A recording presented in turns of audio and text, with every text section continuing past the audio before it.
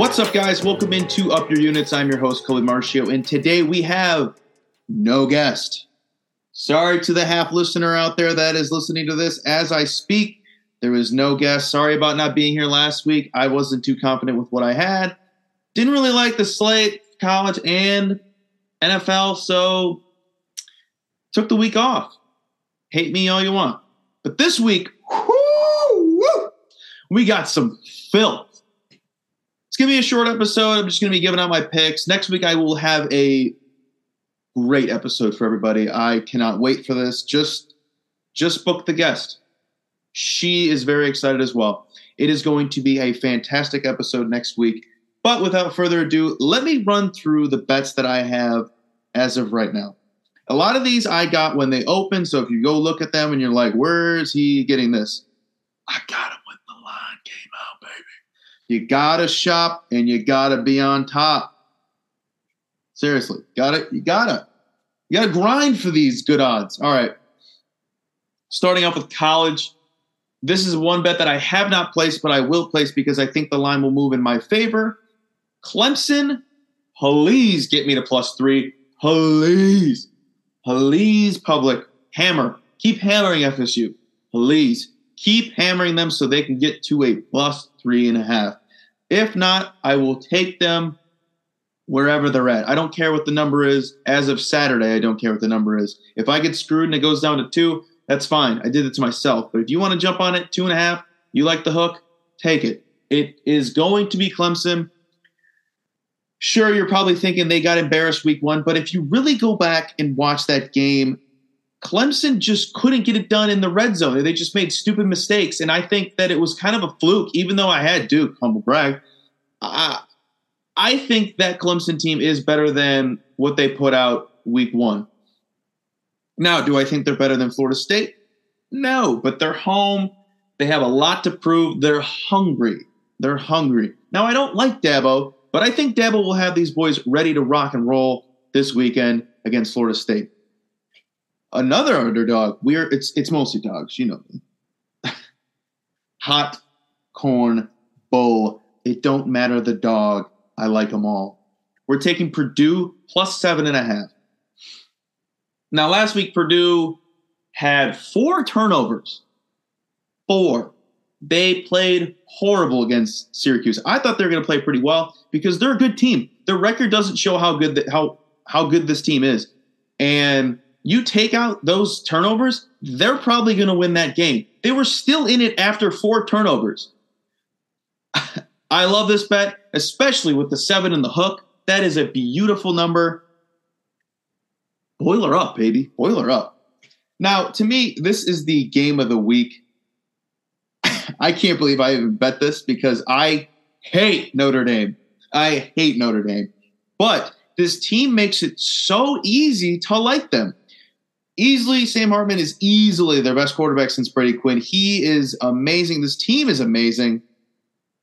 Ohio State, I don't think they're there yet. They're a great team. Don't get me wrong. They put up 63 points against Western Kentucky, but were they too focused on putting up all those points against Western Kentucky? Did they blow their load early? Possibly. And it's at home. I love a home dog. I can't get away from dogs because I love them so much. I love the dogs. I love this Notre Dame team. I think they will come out on top just because they're home. I think that is going to be a big factor in this game.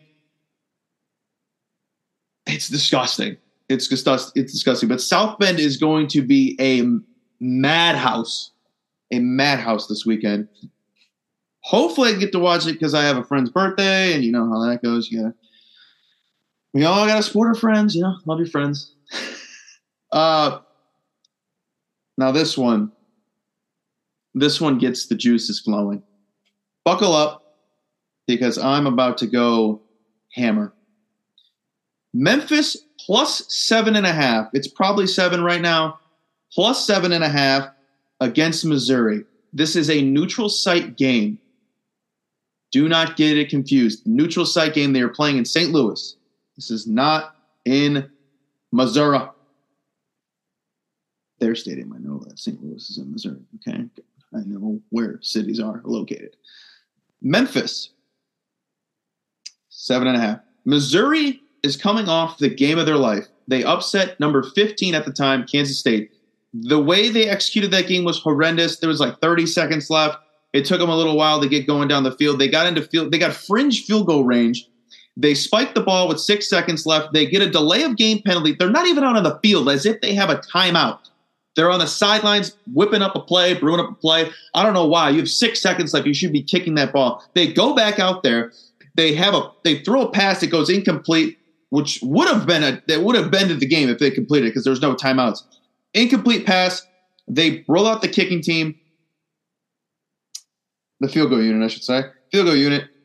Kick the longest field goal in SEC history to upset Kansas State. They win the game. They storm the field. And on top of that, their head coach cries. He cried. Now, I live by a code that states if the team cries, a player coach cries prior to winning the championship, automatic fade. I also automatically fade teams that storm the field. Memphis plus 7.5.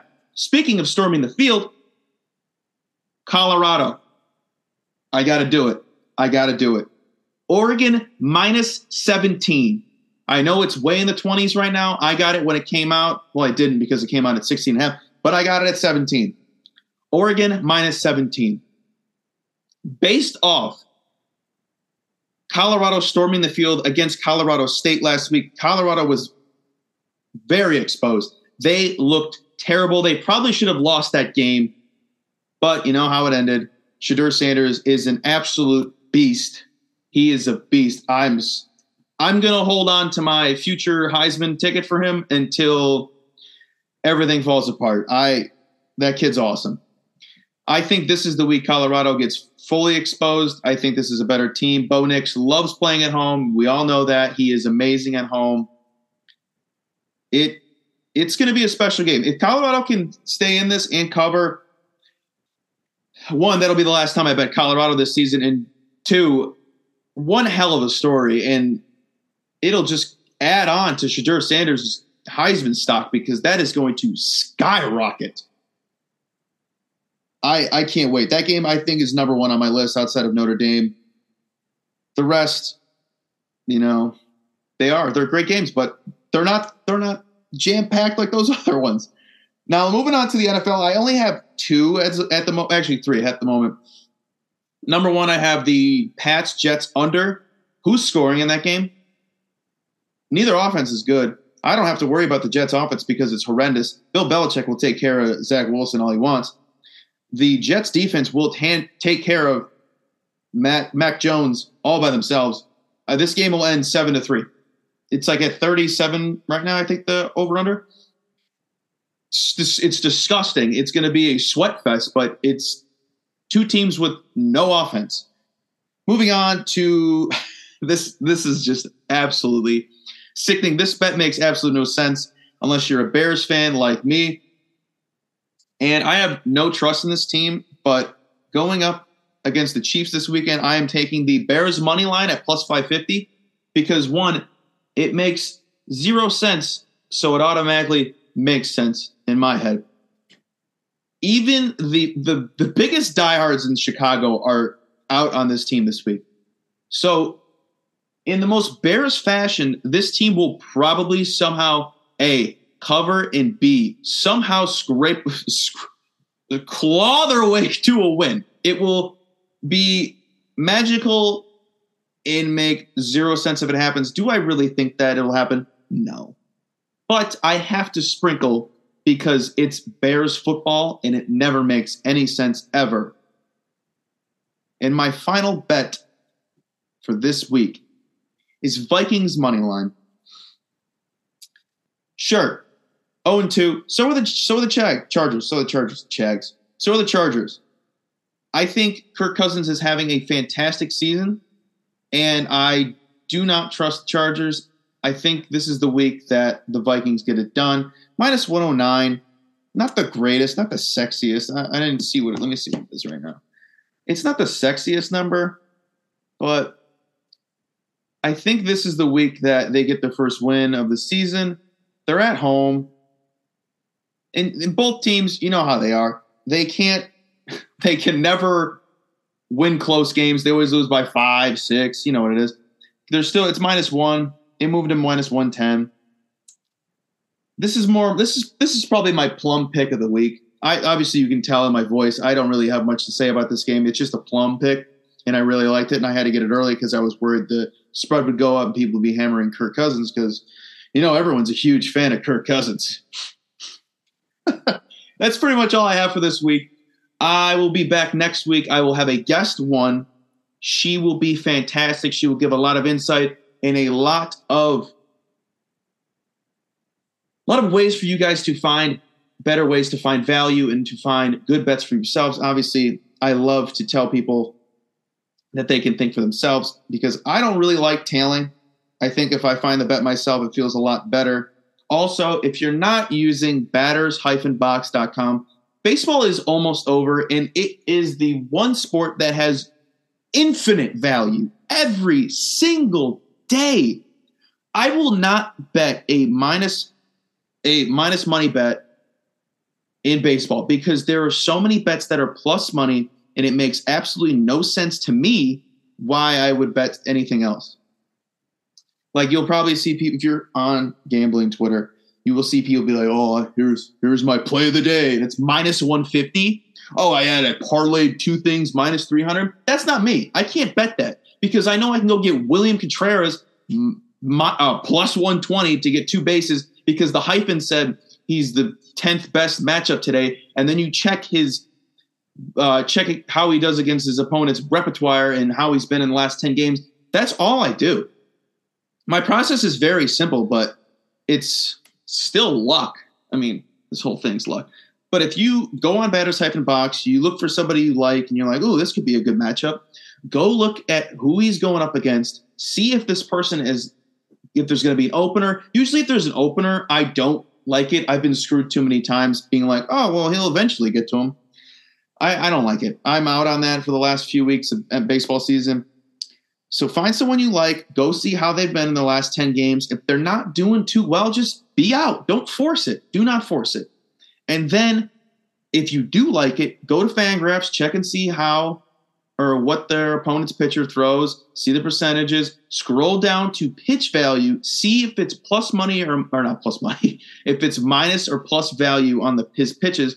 If it's super high, I would stay away because that means the pitcher's really good. But if it's a lot of negative value pitches, whew, that is sexy. And then check the player that you want to bet on and check him against the opponent's pitches. How well does he do against fastballs, cutters, sliders? If he has a good OPS, if he has a good WRC+, take it. That's how I do it. And then I usually take a few and then make a hit parlay. And then if I need to add another leg, I'll throw in one of the bad pitchers that are going up against these guys and have 4 hits allowed. I mean, if it's a bad pitcher, they're probably going to give up 4 hits. Also, do your research. Does this pitcher give up 4 hits? Never assume. Always do your research. And don't tail a bet blindly. Never do that. Colby Marcio, up your units. I'm glad to be back. This was great. I feel great. I can't wait to lose all my bets. It's going to be great. It's going to be absolutely great losing all these bets. I can't wait. If you can't tell, I'm being facetious. See you guys next week. Love you guys.